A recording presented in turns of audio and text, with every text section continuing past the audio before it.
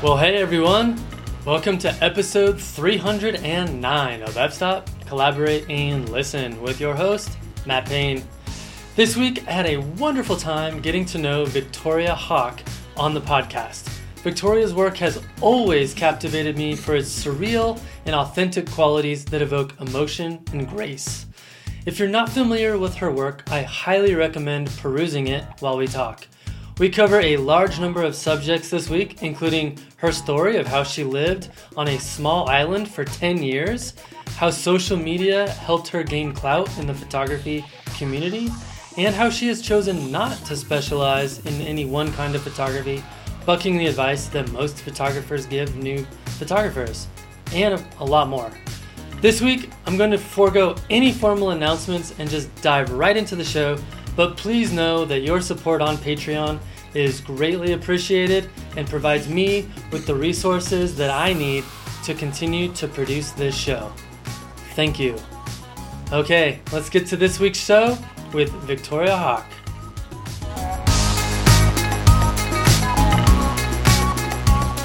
All right, Viktoria Haack, it is great to have you on the podcast. Thank you, Matt. It's great to be here. And I know I totally didn't do your name correctly because apparently, unless you're not from North America, it's literally impossible to say your last name correctly. You actually did that really well. Yeah, Viktoria Haack. Haack the Herald Angels sing. But yeah, even in the UK, well, it's a German name, but it's a difficult one. Gotcha. Okay. Well, I am very excited for this. I have had you on my list to do a one-on-one podcast for years. And so I'm just elated that we could do it. Thank you, Matt. That's really nice. Thank you. Yeah, of course. Also, I'm a huge fan of your photography, and yeah, just keep that up. It's amazing. Oh, that's really nice. Thank you. Yeah, of course. Well, for the poor 7 people that haven't heard of you or seen your work, why don't you go ahead and introduce yourself? Okay. So it's hard to know how to describe myself, but I'm probably best called a multi-genre photographer or a generalist photographer because I photograph everything from landscapes and nature to, people, stuff, weddings, elopements. I shoot events. I do landscape photography workshops and all sorts of different types of workshops. And I've been shooting professionally now for probably just over 15 years, I think. And I would say, I can't remember the exact time, but I think I've been a full-time professional for about 5 years, I think now. Okay. So I live in Salmon Arm in British Columbia in Canada, but as you can tell from the accent, I'm not actually, or you might not be able to tell, but I'm not from Canada, I'm from the UK. And I moved here in 2007. So yeah, and I'm married. I have one child who has recently left home. So I have probably more freedom than I've had for the last 19 years, which is really quite different. And yeah, it makes a difference to what you can do with your photography as well, having a bit more space and time. But yeah, that's kind of me, I think. I'm looking forward to that. My son is 15. Right. So... Yeah, you're kind of in the thick of it at 15 too. Oh, yeah. Like tonight at dinner, can you take me here on this day? It's like, okay, I guess. Yeah, it's the whole taxi. And yeah, we had a fairly interesting ride that we've had. And it's meant that I haven't been able to travel very much or be away too much. We've had to kind of be around there for our daughter quite a bit. But yeah, for the first time in a long time, I've got a little bit more freedom, which is nice. Yeah, awesome. Well, I look forward to hearing how that goes for you so that I can look forward to that myself. Yeah. So, I've heard your backstory before, and it's one of my favorite stories just in terms of how you got into photography. Including your time living on Brown Sea Island, and I would love for you to tell the story to us. Okay. So I mean, I've always been interested in the arts. All through school, I was really interested in the arts, and in the UK, you start out studying lots of different subjects, and then you gradually kind of narrow down as you go through the school system. And I couldn't wait to specialize. I couldn't wait to just do art. That's what I wanted to do. And by my sort of final 2 years, I was studying art, ceramics, history, and classics. And I'd got down to the 4. Couldn't wait to get to the next step of just doing the art. And I went to art college and did a foundation course. And my goal was to be a fine art ceramicist. I wanted to build enormous sculptures, like bigger than a person kind of thing. So then I headed off to art college, and I lasted for 3 months when I went to do the fine art sculpture. So I lasted for 3 months, and really my whole world kind of fell apart because I'd been so channeled on what I wanted to do for so long, and then finding that it wasn't sort of working out the way I wanted.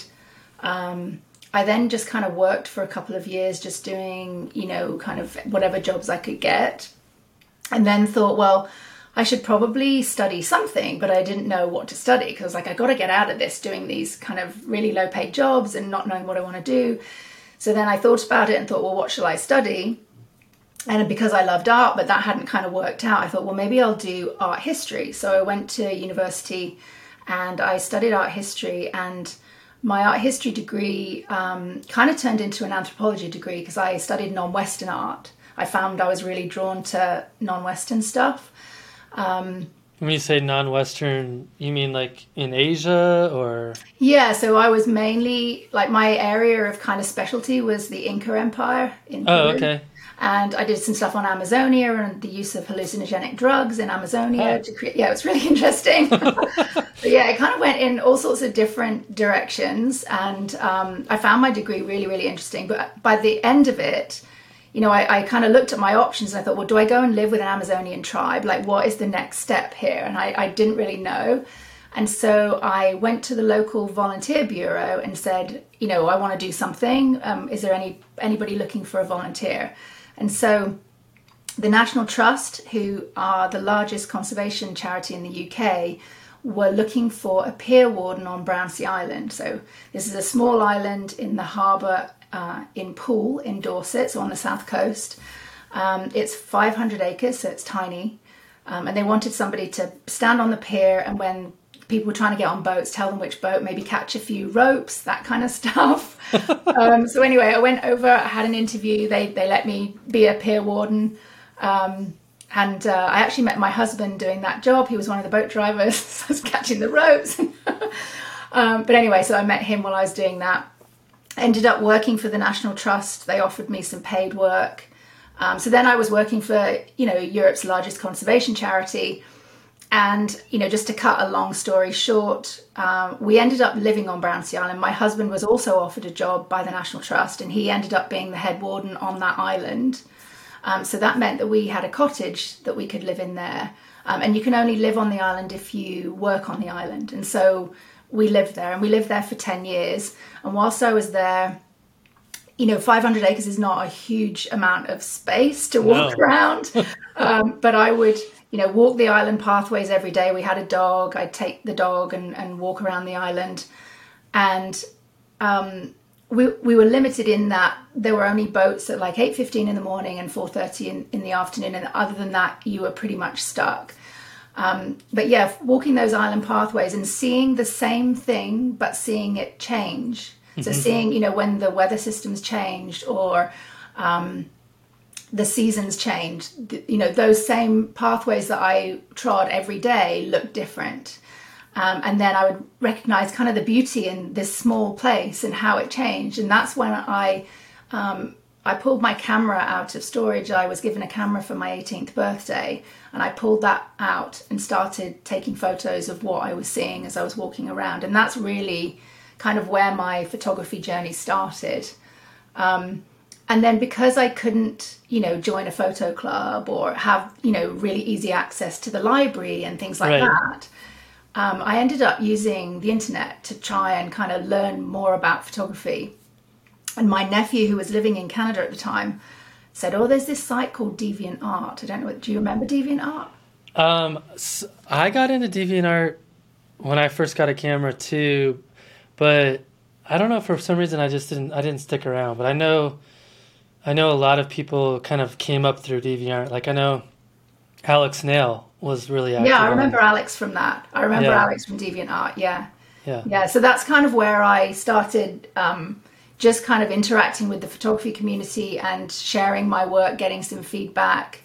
And where I learned lots of stuff about, how to shoot things and looked at what other people were doing. And yeah, so that's kind of where it all started. I don't know how much more you want me to keep Yeah, I going. mean, you ever look back on some of those images and get re-inspired by kind of what captivated you about the island?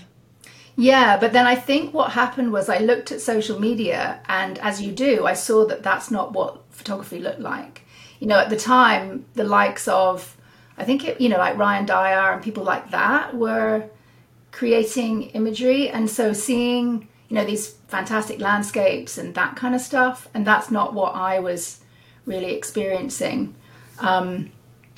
So yeah, it was interesting. And when I moved to Canada, I did have access to those kind of landscapes. I could go into the Rockies. There were big mountains, and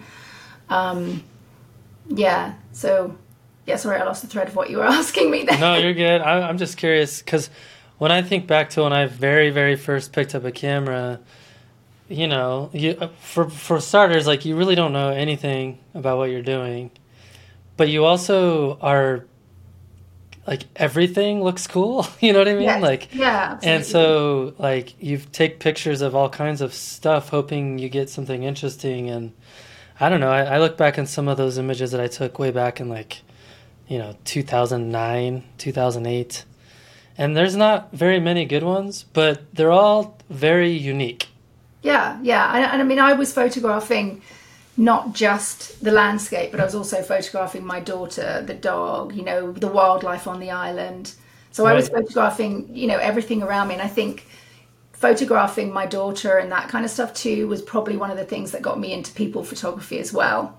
So Right. yeah, it was, I think, yeah, it was an interesting start. But I think that isolation and, being stuck in this small space, when I look back at it, probably influenced quite a lot of my photography journey, really. Yeah, I'm curious. What were some of the factors about living on an island that helped you gain a curiosity for nature, specifically through photography?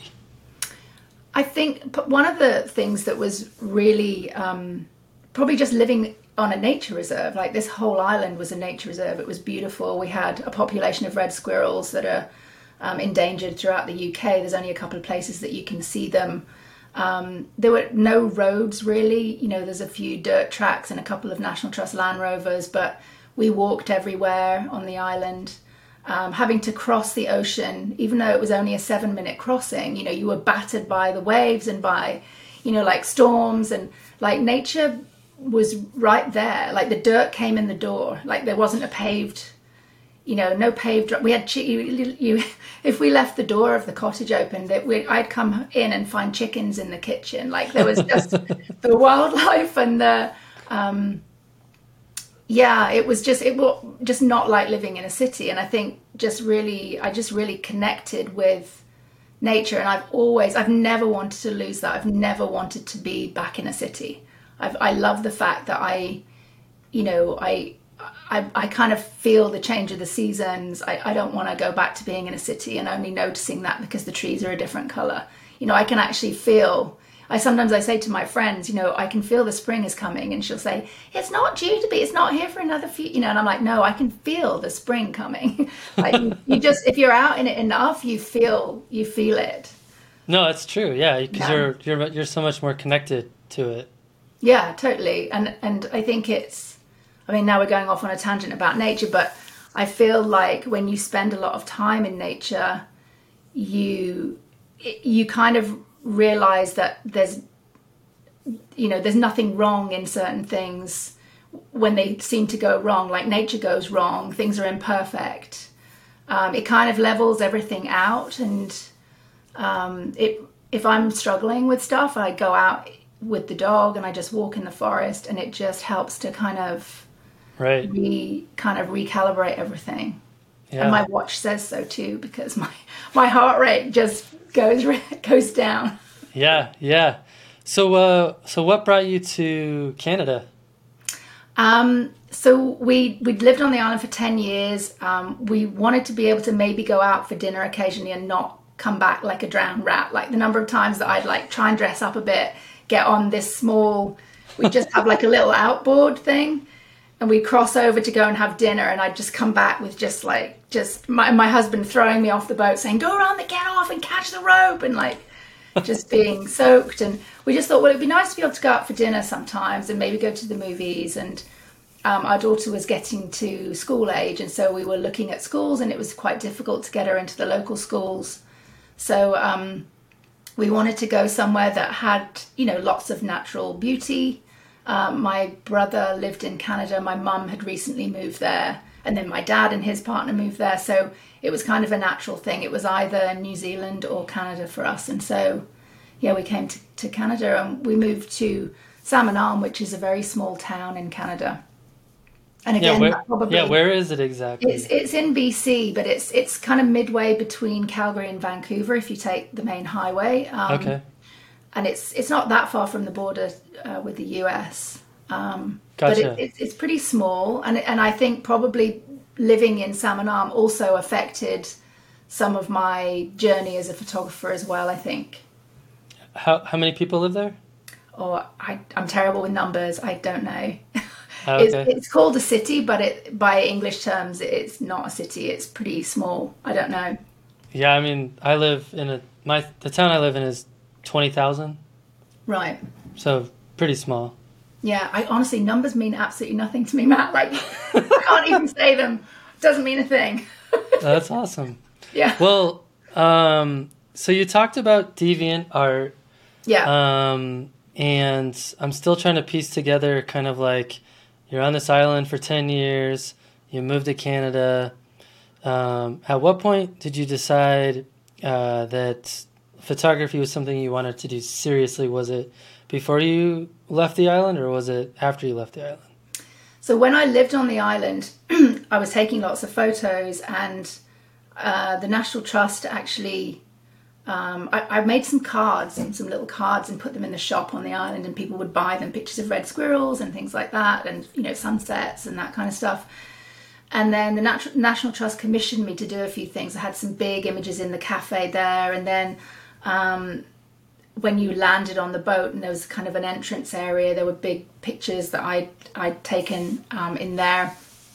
And yeah, so basically my first client was the National Trust, which is pretty epic because they are like the largest conservation charity in Europe. But that's kind of where I started out with actually it becoming a career. And then when I moved to Canada, I was using social media a lot because that's just because I lived on an island. So I continued to use social media. So I use like Facebook and things, and I would post, I was so excited to get to Canada, to suddenly have all of this space and not have 500 acres and be able to, travel a bit further. And so then I continued to post my images online. And, sometimes a picture of my daughter or the dog or whatever, but quite a lot of landscapes and things. And then people would ask me if I could take pictures of their family and, like the usual thing that happens as a photographer. Right. And people just assumed, they'd ask me to do, I don't know, food shoots and things like that. Just all sorts of random stuff. I lived in a small town. She's a photographer. She must be able to do this. And so I'd just be like, well, I'll give it a go. Like, I don't know. So I ended up doing lots of different types of photography, I think partly because I lived in a small town. And I did a lot of non-paid stuff as well to get my name out. So I would do, if there was an event happening, a charitable event or something, I would go and shoot for them and do it for free. And then they would share some of my stuff on their social media, and then that would get my name out a bit more. And then I branched into the kind of scary world of shooting weddings and elopements and stuff as well, which I figured I wouldn't, I was like, I'm never going to do that again. I did the first one. I was like, never again. But then I gradually, got more confident with it and continued to do it. And that's kind of where the people photography was where the money kind of came in. And, I'd sell the occasional print or something like that of a landscape, but it was the people photography that was making me the money, and the nature photography was where I went to kind of get away from the people and just, recharge, really. Right. So I'm curious, how has social media and your involvement in it played a role in your development as a photographer? I mean, you talked a little bit about DeviantArt, but it sounds like that was just the beginning. Yeah, I mean, I think I think because it's always been part of my journey, it's continued to be part of my journey. And then when I was thinking that I might want to start this off as a business, I went to a course that was put on by a local small business development, something or other, like a business development thing, and it was on social media. And so I went to that and I listened to what they had to say, and they said, think about who buys things, like why do you buy things? You usually buy things because your friend says, hey, this is a great product, or this is something to buy. And they said you need to think of social media as word of mouth, but on a global scale. And so I just took that one idea and was like, okay, okay, so I'm talking to all these people, like I'm, this is how I can create my business as well. And I've never used social media to tell people about my personal life, really. I choose to keep that off of there. I don't like being in front of the camera. I don't want to have it about me. I don't want to talk about my family. You'll never know if I'm having a disaster happening in my life. So I use it as a business tool. And don't get me wrong, I'm there because I also like a lot of the people that I've met and what have you. So I have really genuine connections with people on there. But it's kind of a business tool for me. And I've kind of lost the thread of the question again. No, you're good. I'll keep it going. No, it's interesting because I was actually, I think I was on Instagram yesterday, right? And I something of yours popped up, and it was, I feel like you do a really good job of being genuine without it being super, I don't know, gamified, if that's a word I want to use. Like it's not obvious to me that you're just trying to please the algorithms. You're just like, oh, this is something cool I did today, and check it out. But you did this video of this portrait shoot of a woman in a dress on the beach and the gray skies, and then you just did a really quick video, time lapse video of you editing the photo, and here's the before and after, and I was like, oh, that was cool. But I feel like you use social media in the right way. Well, I'm kind of I know what they want you to do. I know that they want you to post regularly, that they want you to do reels, that they want you to do all the things. And because it's a business, I have to play into that to some extent. But I also choose to separate from that in my mind so that I don't feel I don't have my notifications on. I choose the time that I want to interact on social media. I understand the game. I'm playing the game, but I want to be genuine in that too. And I feel like if people take the time to interact with me on social media, how does it feel when people don't bother to respond to you? How does it feel if you have a conversation with someone and they never say anything? So that's, to me, if somebody says something, then, obviously I don't always have time, but they've taken the time, so right. I'm going to take the time. And I think that says things about who you are as a person and who you are as a business as well. So I don't want people to think that if they book me for their elopement, I'm not going to be available to, interact with them and what have you. So yeah, and I'm curious because it sounds like you got started pretty heavily in social media about the same time I did. And my success on social media is not very good. Because... I know you got mine. No, because, well, I mean, I just you shouldn't do this, but I do it anyway. But I compare myself to a few people that I started photography at the same time as they did. And I look at their social media following and they have like 400,000 Facebook fans or whatever. And I have like 8,000. And the difference is I guess a couple things. They stayed very, very active constantly. Like every day I have to post. There was years where I was like, I'll post maybe once a week or something.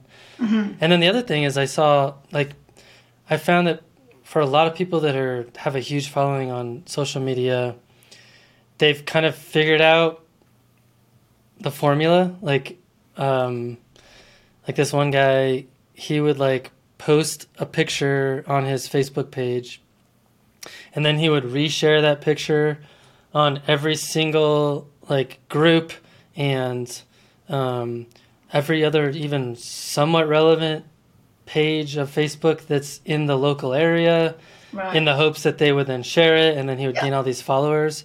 Yeah. And I know that's not as effective today, but back then that was a pretty good strategy. Yeah. But I always felt like it just felt dirty to me, so I didn't do it. So I'm curious, like, how do you walk that line? I've walked many lines on social media, and they haven't always been the best ones. And I've played the game, and it hasn't, I've done the things. And I think, the thing with social media is it's about connectivity. So it's about, that person kind of had it right in that the more people you connect with, the more people that share it, the more that it, that's kind of what it's all about.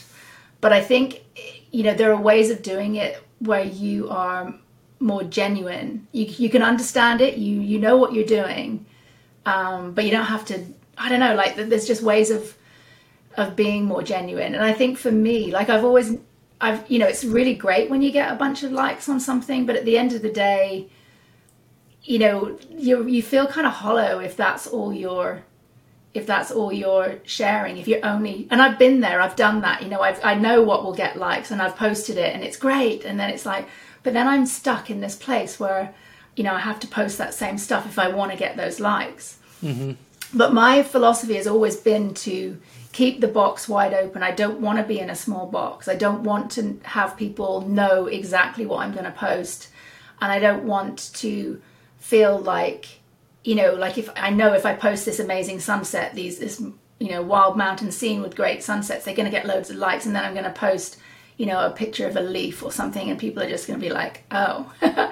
But at the same time, like, I want to post that leaf because I want to be able to post it for myself, and I hope to kind of bring people with me on that journey. And so my kind of way of doing it is, rather than, because I, particularly over COVID, I really got interested in shooting smaller scenes again and really remembering why I picked up my camera. And what I tried to do was to keep posting some stuff that I know that people really like, but then I'm going to interject some stuff that they maybe won't like, or they haven't seen before, or they don't expect. So then, I'll have one image that will kind of tank, and I don't care, because I'm like, the next one I post is going to do okay. So I kind of know, that I can post something small and something quiet or something different, and then post something. So what I'm hoping to do is to bring my following with me, to try to kind of not educate them in what I like, but to, show them things that I like and see if I can bring them, rather than be just like, I'm going to post all of these big landscapes and now I'm just going to post pictures of kids and hope that they stay with me. I know they're not going to. But if I just put, a picture of a kid in there occasionally, or whatever it is, or a dog, or whatever I want to shoot, it's not so bad for them. They haven't lost all of that other stuff. They'll still get some, but they'll get something else as well. So I'm trying to introduce, the things that I'm interested in. I feel like that's kind of a perfect segue to my next question, because it kind of foreshadows some of your strategy, and I'm not even sure it's intentional, but I think it's brilliant. So I know you've described yourself as a generalist, and I even wrote about that extensively in my article about you for On Landscape. But I'm curious if you can tell us how that's actually worked out for you. I feel like most people advise photographers to deeply specialize, right? Like become that one thing that people know you for, but you've done the opposite. And so I want to hear like how that's worked for you. Yeah, I mean, I heard the same thing, the same thing of like you should decide what you want to be as a photographer and you need to niche down and you need to.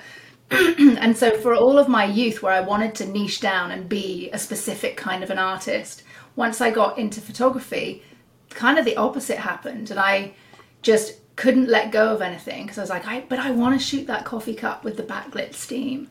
And I want to shoot, that dog, or I want to shoot that thing. And so I just thought, well, I'm just going to shoot it. And then some people shoot it, but they don't share it. Right. So they might be, shooting landscapes or shooting weddings and not sharing their landscapes or whatever. But I just felt like, I'm just gonna share it too, and I don't care if people don't like it. So, sorry, going back to the question again.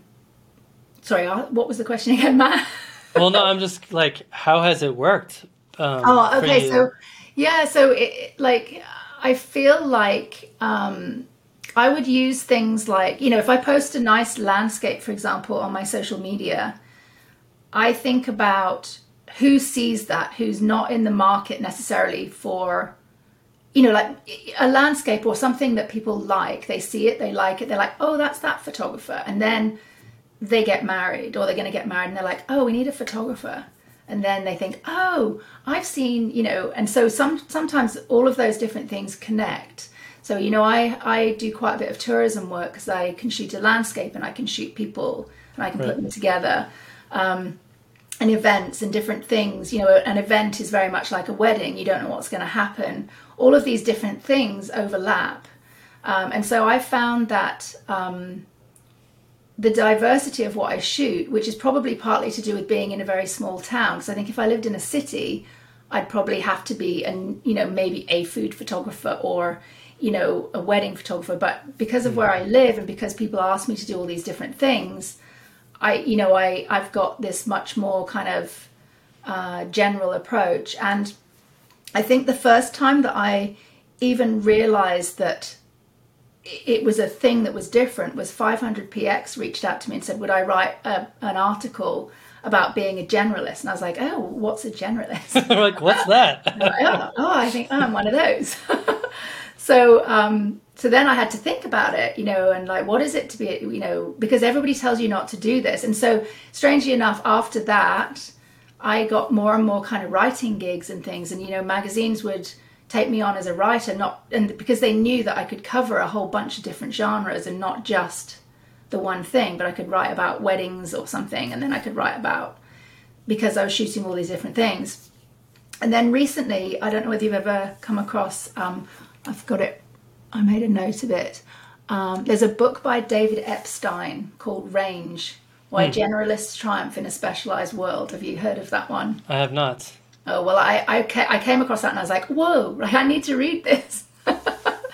So I actually haven't read the whole book, but I read part of it. And it was just really interesting because he made the case for the longevity of generalists, how they can go a longer distance often, how specialists will peak early, but generalists are kind of, it's a longer haul for them.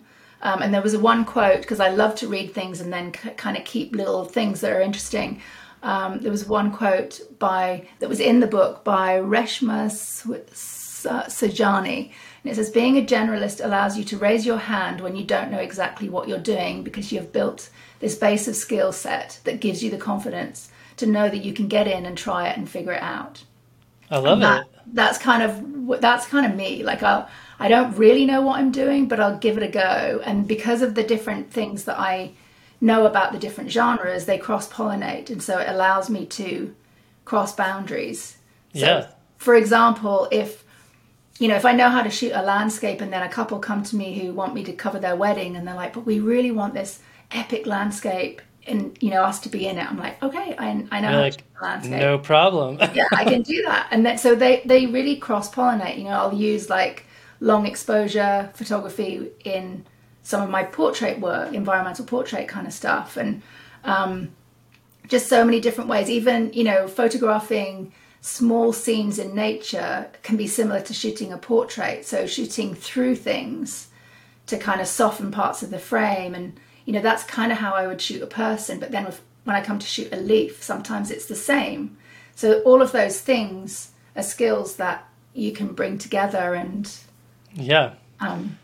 I'm super curious though. So is there one type within that generalist umbrella that if you had to pick to just do that one, do you have a favorite?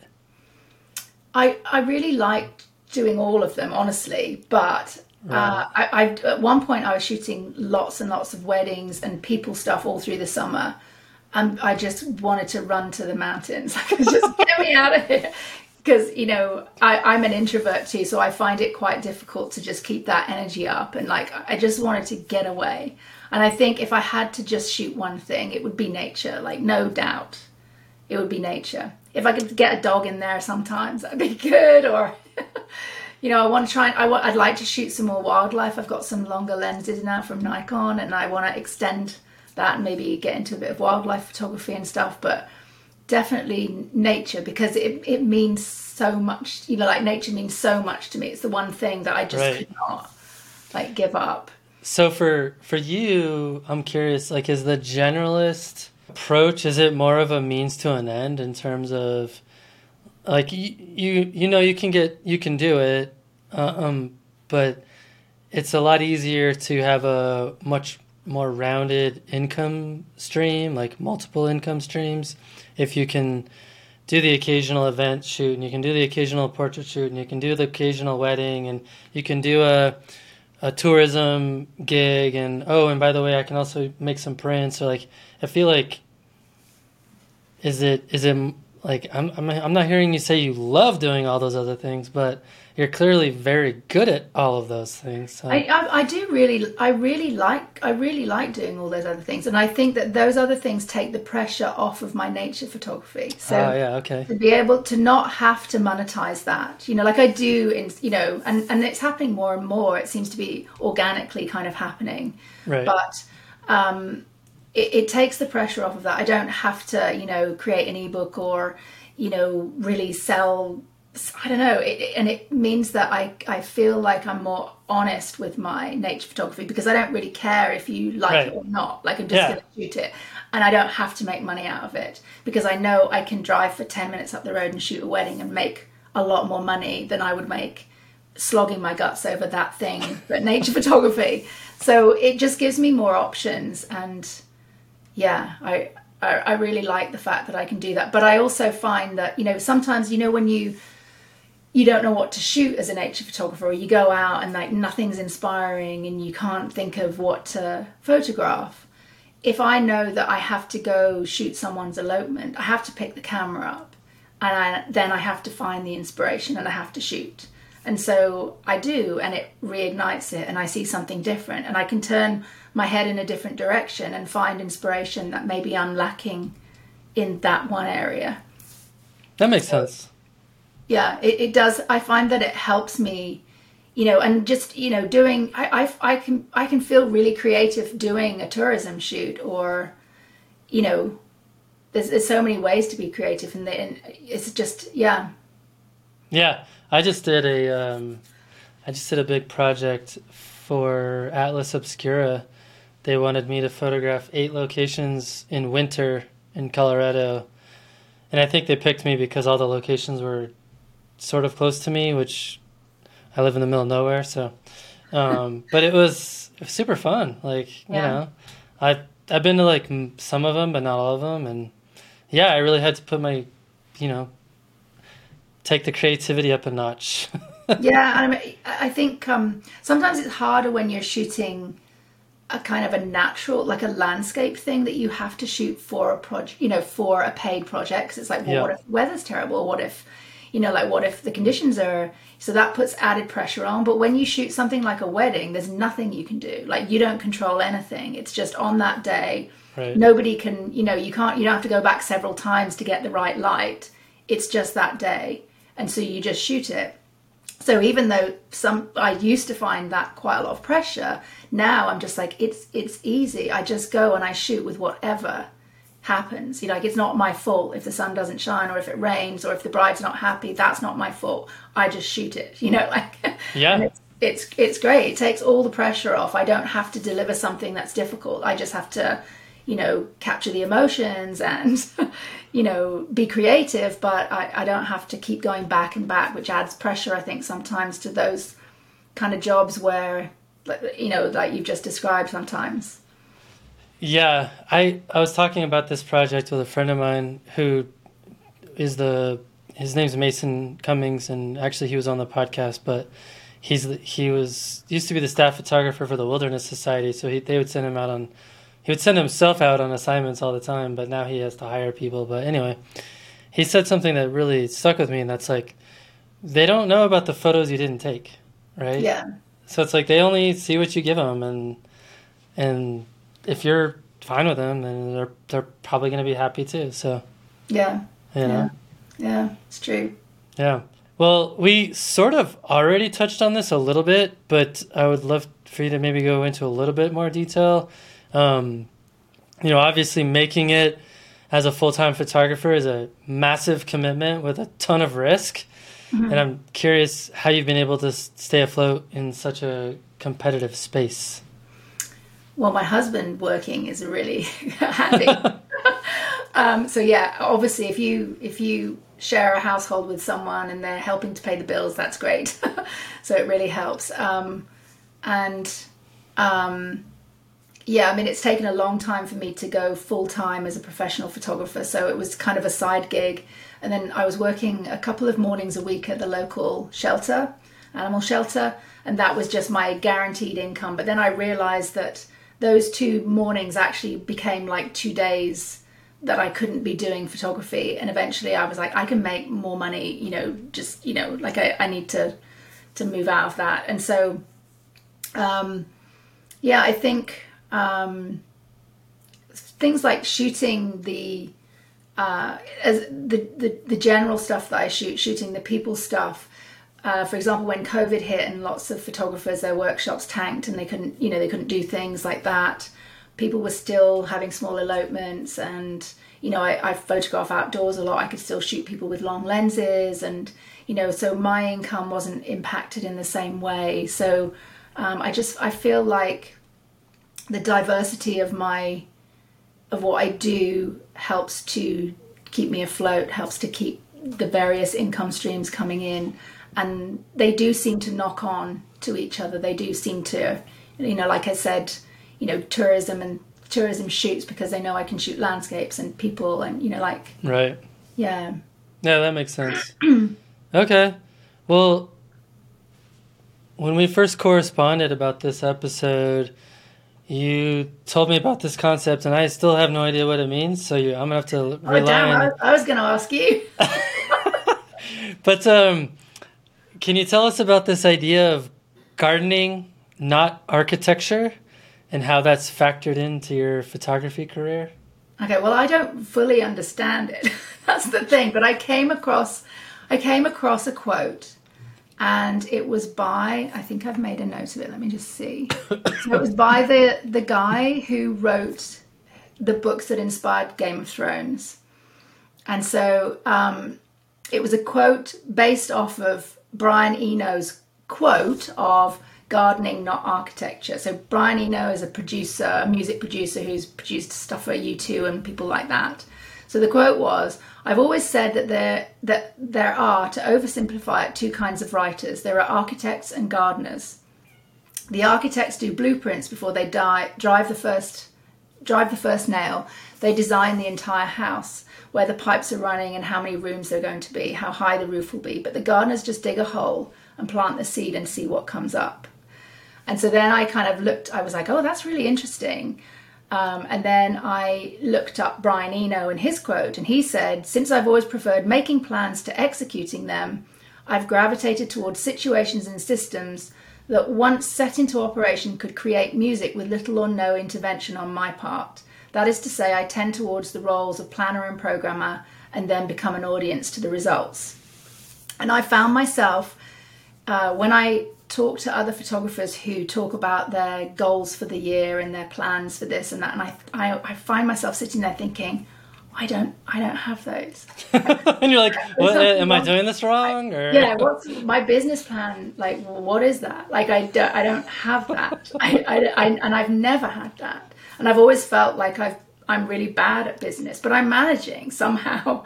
Then when I heard that quote, I was like, wow, like I feel like I kind of do this kind of seed planting and just let it and see what happens rather than designing where I'm going to be.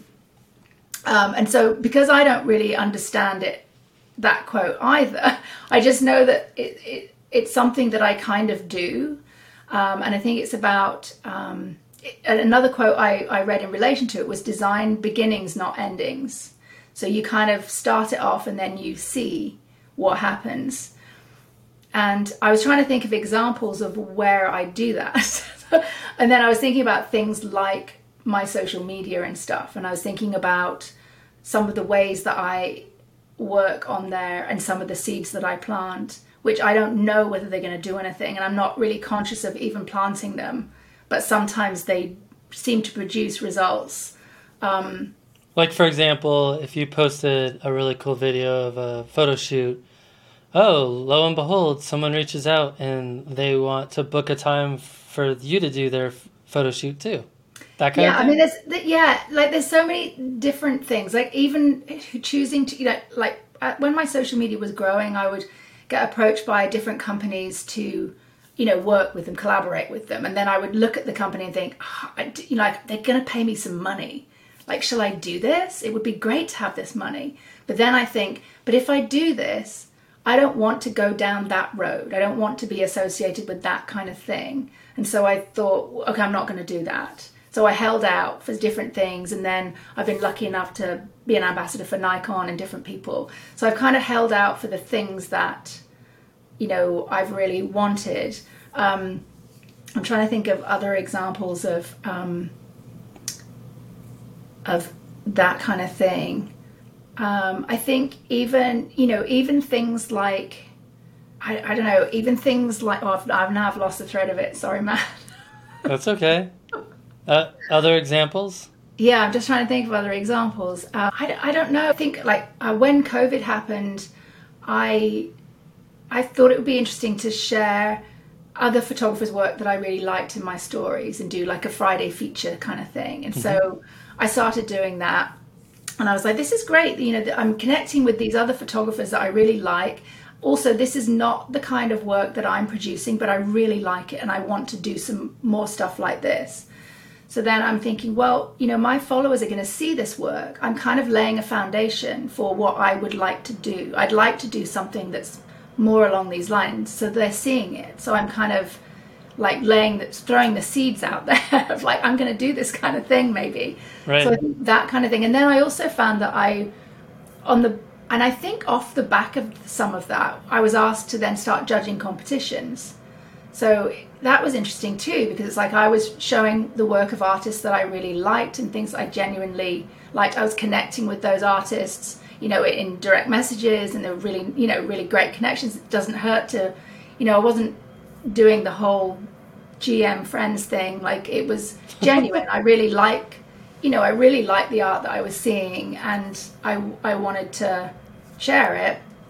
But, I was also maybe not even consciously laying the seeds for I really like this stuff, and maybe producing some of that work, and then perhaps getting a few judging gigs as well. Which wasn't in your business plan, right? No.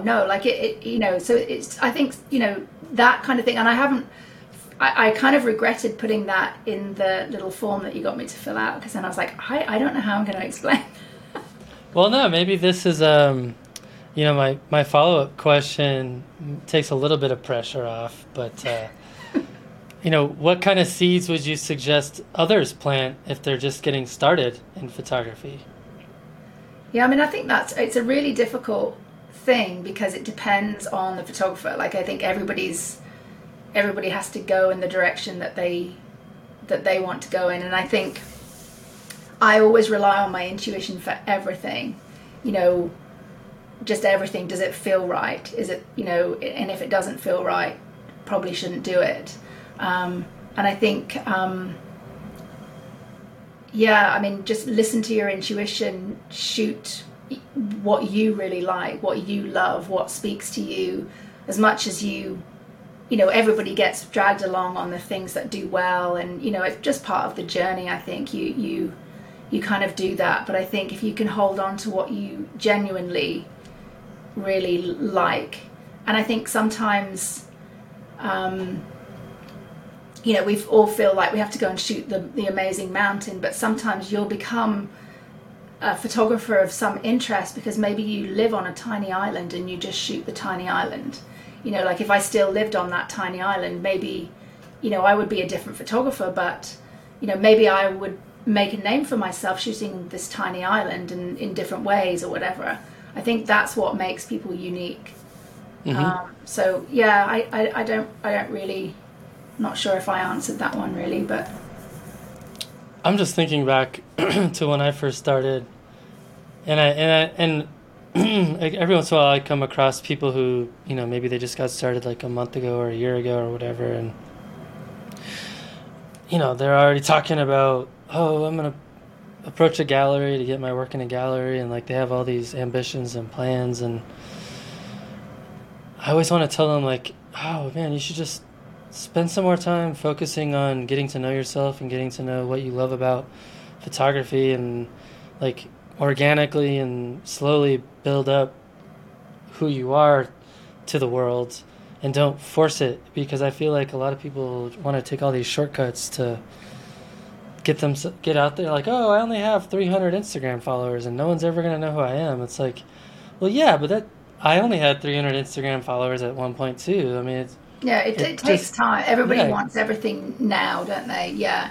Right. And it does take time. And I think and also you don't want to kind of, I don't know, I'm glad that I find it hard enough to to speak or have a voice or have an opinion publicly now. I'm glad I didn't have to do that back then. Like it would be even worse. Like I need time. Like I'm only now having the time to read things, to formulate ideas, things that I didn't really have time. I was so busy just grafting and trying to run a business and create some income. I didn't really have time to think about many of the things that I now have time to think about. And so you kind of don't want to peak too early. Like it's a journey. You got to let it marinate, and you got to bring different things in, and you got to realize things about what has what's affected you in the past. Why does it make you the person that you are, the photographer that you are? All those different things come together. Yeah, no, that's good.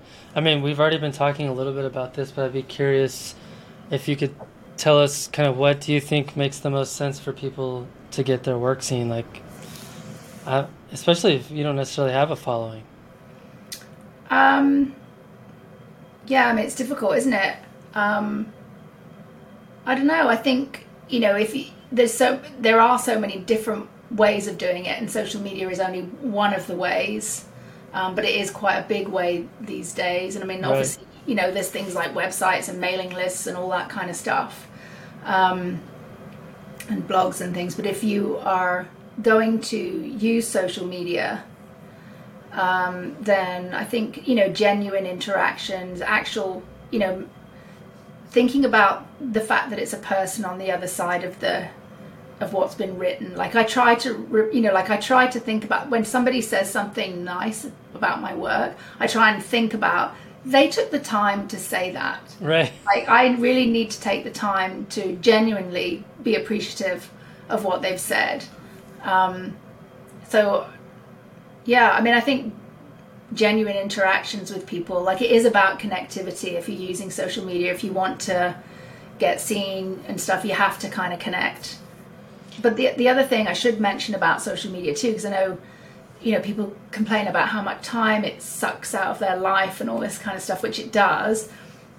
But if you think about it as a business, if you think about it as, I could go and work in an office, or I could walk in the woods and stop with my dog and sit on a log for 10 minutes and do some social media.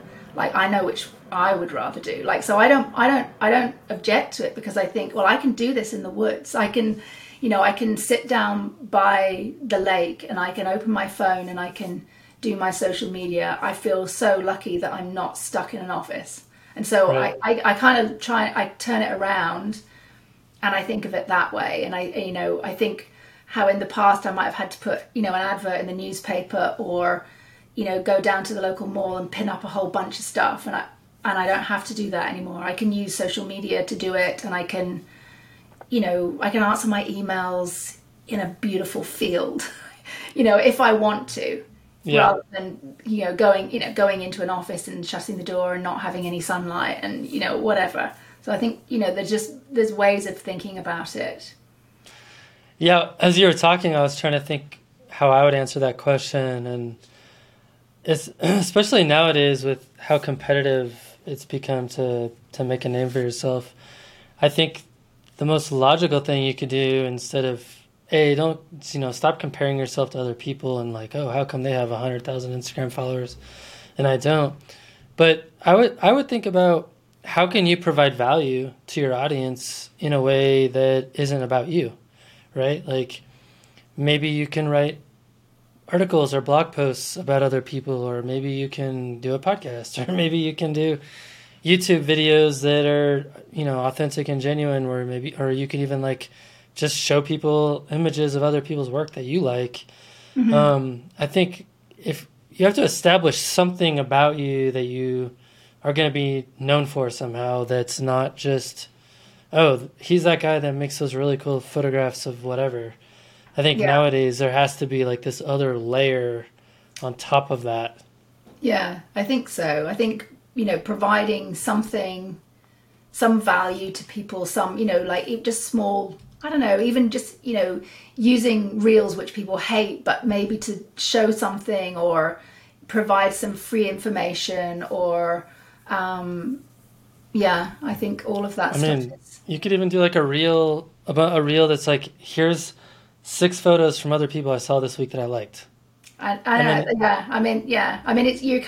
long as you know that you're having to play the game, the social media game, as long as you understand that you're playing the game, as long as you don't get sucked in with that horrible feeling that I don't know, right. As long as you can just get it in the right place in your head, I think it's okay. Yeah. Cool. Well, I'm curious, you said you were an introvert. Yes.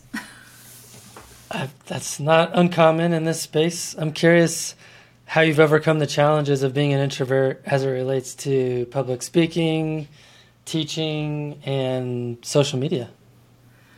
Yeah, I haven't really overcome it. Like, I'm still struggling with it. It's a work in progress.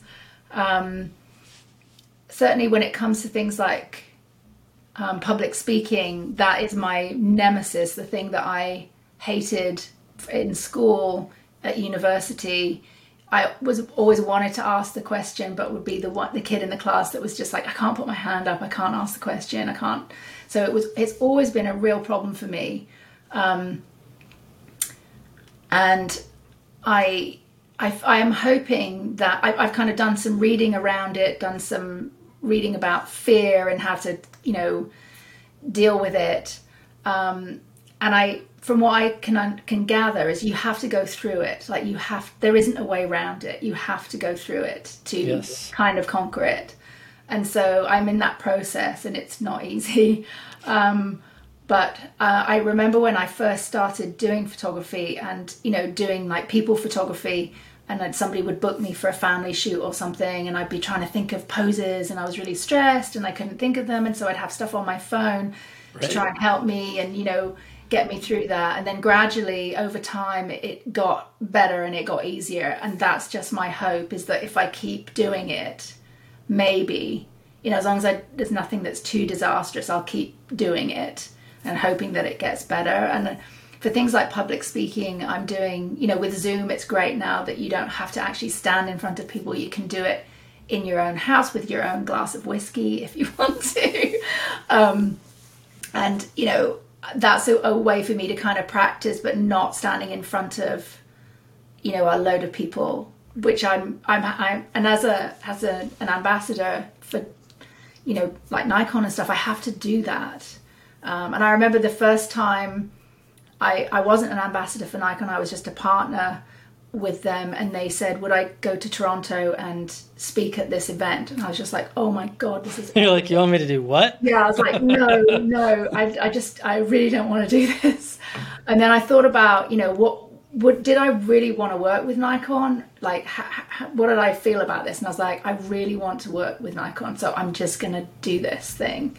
And so I did it. And so that's my motivation. And also I think that, particularly in the landscape and nature photography field, there aren't that many women that we necessarily see. There are lots of us doing it, but we don't necessarily see lots of us kind of speaking or, being in front of people. And so I feel like I need to do it for that too, which is a motivation for me. Like, I feel like I've got to do it for that. So yeah, for the public speaking thing, in terms of education stuff, like teaching a workshop and standing in front of a group of workshop participants is no problem at all for me. I don't struggle with that at all. Like a one-to-one mentoring session, no problem. Yeah. But it's just that kind of, I think it's the thought that, the things that I say are going to live around, they're going to be there. Like, what am I going to say? And I have that issue with my brain shuts down because I feel really anxious about it. So I actually cannot think of, I can't think of what I should say. I know it's in there, but I just can't access it. So that is the struggle. But I think it's just like a muscle thing. I think I just got to keep doing it and hope that it gets better. Yeah, no, I think that's great advice. Practice, I mean, you think about public speaking, especially, if you start off with an audience of 2 people and you do a speech and then you bump it up to 4 people and then bump it to 6, like it's going to get easier the more you do it. And eventually it's like, okay, it's really not that big of a deal, right? But you have to start somewhere. Yeah, I'm hoping so. I'm definitely not there yet, Matt. I'm a long way from, when people ask me to speak, and on the one hand, I'm like, oh, that's really nice that they want me to do that. And on the other, I'm like, no, I really don't want to do that. No, I get it. It's funny. I'm the chair of our planning commission here in this town. And, like you have to go to these public hearings once a month, and you're like in charge of the whole hearing, and there's an audience, and it's recorded, so if you say something really bad, it's like in perpetuity. And I remember a couple months ago there was a city council referendum, and I didn't have to go, but like I was really afraid that they were going to misrepresent what I had said at a meeting because it was on the agenda. Like, here's how Planning Commission wants us to handle this issue. I was like, I'm going to the meeting and I'm going to speak. And it was way different being in the audience and then coming up and speaking in front of the audience than it was being in charge. Like, there's just an added level of anxiety. Yes. And I stumbled all over myself. Oh, did you? But it was fine. It was fine. Yeah. But, like, I'm sure if I had to do it again, it would be a little bit better. That's kind of what I hope. And then I just think, well, it's done. Like, it's in the past. Hopefully people will forget it if it's terrible, maybe. Right. Like, oh, that was not the best. Oh, well. Yeah. I think people do tend to kind of forget that stuff. Yeah. I mean, unless you, like, pass out or something. Well, there's still time for that. Like, I could, if you hear a Right. Well, totally shifting gears into more of the in-the-field photography side of things. I'd love for you to tell us about your approach to making photographs in the field. I know in previous chats you've suggested that you're not a technical person, but I mean, it seems to me through looking at your work that you show incredible technical mastery. So I'd love for you to just walk us through kind of what it looks like on the ground. Viktoria with the camera in hand, what does it look like? I think it's like I'm definitely more of an intuitive shooter. So I do struggle with the technical things, but I think I sort of I've always just amassed small amounts of information to allow me to do the thing that I want to do, to achieve the thing that I want. So if I find that I've been in the field and I'm like, I don't know how to do this thing, I want to capture this thing, but I don't know how, then I'll Google that one thing, or I'll watch some YouTube videos or something on that one thing, and then I'll just amass knowledge around that, and then I'll just build on that. And I actually have a little book next to me in my desk where I write things down of, maybe, I don't know, editing techniques, or, shooting techniques, or, and then just doing it, really, just going out and doing it over and over again. But I feel like once you have got that technical knowledge, it does free up your mind to actually be creative. So you do need that stuff. You do need that stuff to be able to just not have to think about it. And I know, when I was first shooting landscapes, I'd go out there and, you can't really enjoy the landscape because you're so busy, figuring, oh God, what ISO should I have? And, what should my f-stop be? And, how do I do this thing? And then when there comes a point where that stuff, right, and you don't have to even think about it. And so you actually can enjoy the moment. Yeah. And it becomes, you don't even know what you're doing with your camera. You're just reacting to the light or reacting to whatever's happening. And it becomes much more fluid, and, you don't have to think about those technical things. Yeah, totally. With Nikon, if they give me a new product, it's like they know they have to help me. I'm like, you have to tell me how do I program these buttons? I know what I want to do, but I don't always know how to get there. And so they'll, and I think, that sometimes, I don't know whether it's a gender thing too. Sometimes, I find that women can be more afraid to ask what they think are stupid technical questions. Because they feel like they should know, but when they have me teaching them, they don't have to feel stupid because they know that I'm technically challenged, and it's okay. Like, you can get there. Right? Isn't that such a strange phenomenon? Like, men don't have all the answers either. You know what I mean?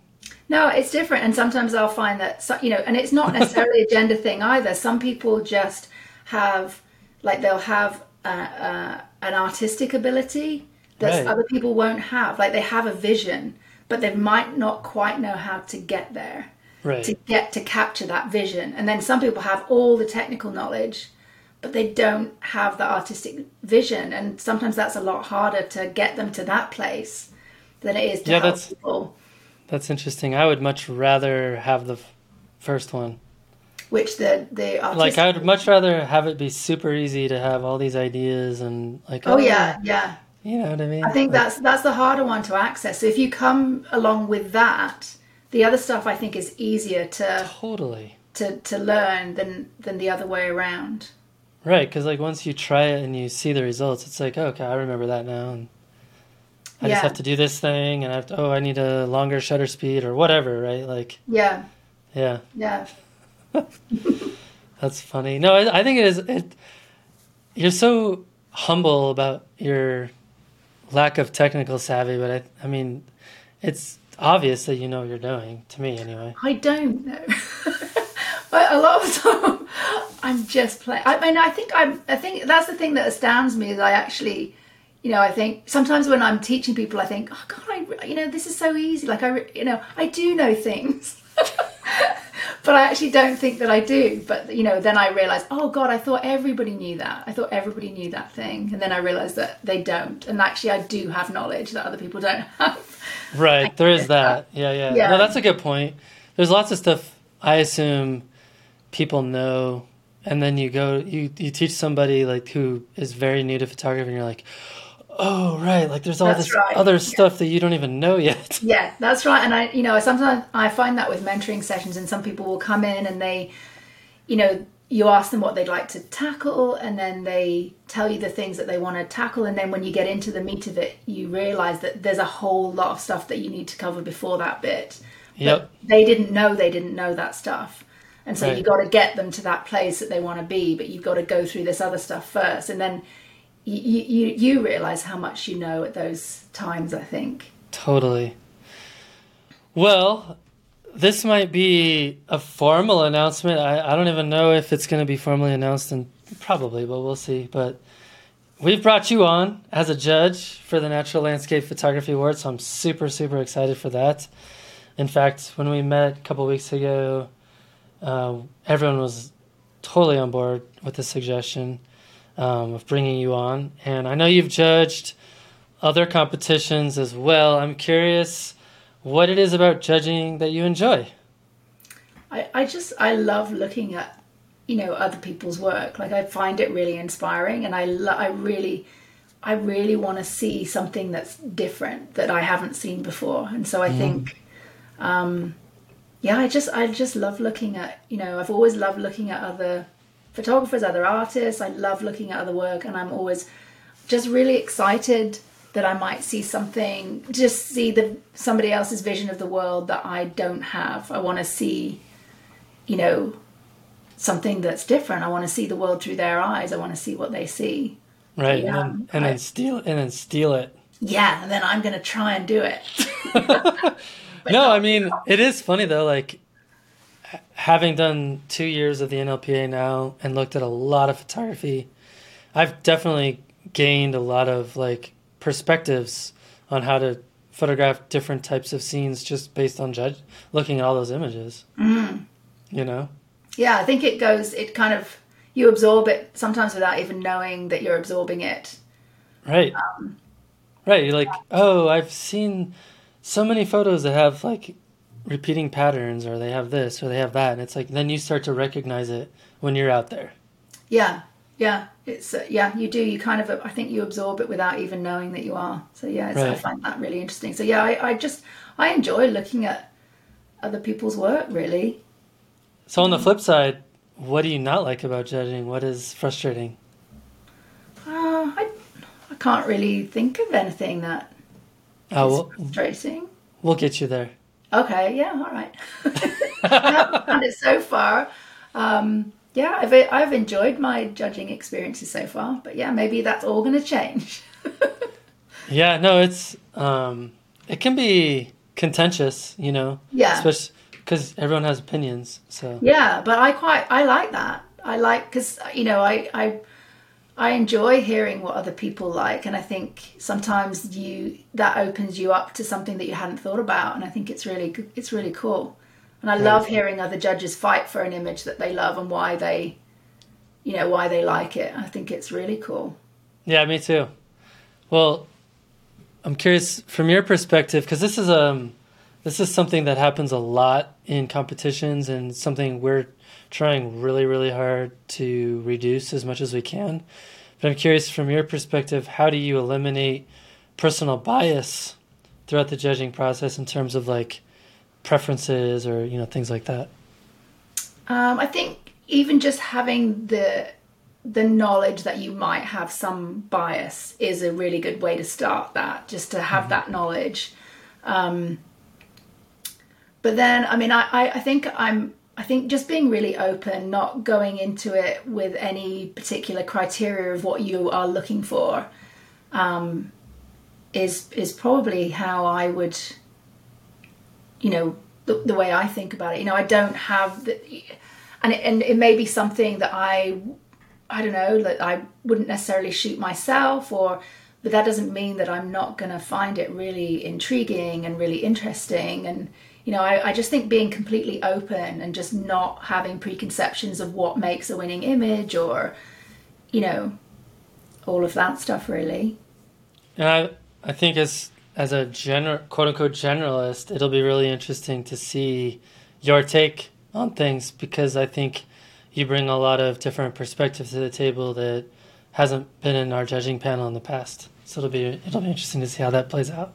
Yeah, I mean, the other thing that I always come back to as well, when I did the anthropology and I studied non-Western cultures and how they look at art, or they don't even, it's not even art, it's part of their culture. They come at it from such a different perspective that I always hold on to that. We have a very Western notion of what art is, and it's just a very Western notion of what it is. And so there are whole, cultures of people who think about things in an entirely different way. And so I always kind of hold on to that to try and keep my mind open to stuff. I like it. I can't wait for this. This is going to be so much fun. All right. Well, last question. Who do you recommend for the podcast? Okay, so there are so many artists that I love, and I honestly could have picked so many different photographers. And weekly I'm just like, oh God, I love their stuff, and then I love their stuff. So this is not a reflection of my top 3 photographers or anything like that. This is just 3 people that at that moment I just like, oh, how about them? Because I just like their stuff. So one of them is a woman called Jo Stephen. She's based in the UK, and she has very sort of ethereal kind of nature photography. She uses, some are quite representative, some of her images are quite sort of representational, and some of them she uses techniques like ICM I think she uses ICM, but with a lot of multiple exposures. Multiple exposures, that's right, yeah. And I know she kind of stays local, pretty much local to where she lives. And I think she works in ancient woodland conservation. So I find her work interesting, and it would be interesting to know some of her thought processes, I think. Yeah. So there's her, and I'm not sure if I'm going to pronounce Hans Gunnar Alexson. Aslickson? Alexson, is it? Aslickson? Oh yeah, it's got an S in there. Aslickson, yeah, sorry. I haven't got my glasses on. But he is a Norwegian photographer.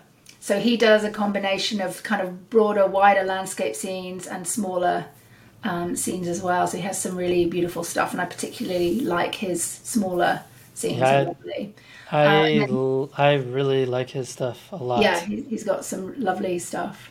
And then Monica Deviat. So she is a Canadian photographer.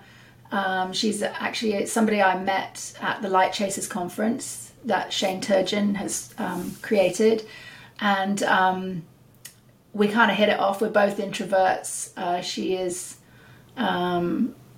She shoots a lot of night photography. Yep. And so she spends a lot of time up mountains in the dark on her own. And so I find her an interesting person just because of the fact that she does a lot of that stuff. She's pretty much always on her own, and she goes off into the night and sits up the top of mountains waiting for stars and sunrises and different things. So yeah. And she's an incredible athlete. I don't know if you've I don't know what that's called, but I don't want to. She runs a pole dancing studio. Okay, yeah, you said it, not me. Yeah. Well, she's a pole dancing teacher. Yeah. No, but it's incredible. Oh, she is strong. Like, she's a very strong lady. So she's strong, mentally and physically. You don't want to mess with her. You don't want to meet her on a dark night in the wrong place. Oh, yeah. I'm sure her abs are like steel. Oh, yeah. She is a very strong lady. Yeah. And so she and I talk a lot about our struggles with being introverts and having to, present and do different things like that. But yeah, so yeah. And you guys are gonna co-lead a pole dancing workshop? Yeah, I've talked to her about that. Yeah, I'm like the T-Rex with the little arms. Well, you can photograph people, right? Yeah, I can't do a push-up. Like my arms are so crap.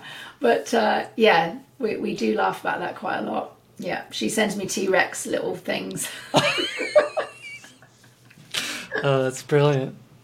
Oh, super funny. Well, Victoria, this has been super fun, and I had a great time getting to know you more, and I can't wait to work with you on NLPA Year 3. Thank you, Matt. It's been really great. Thank you for making me feel so relaxed. I appreciate it. Oh, of course.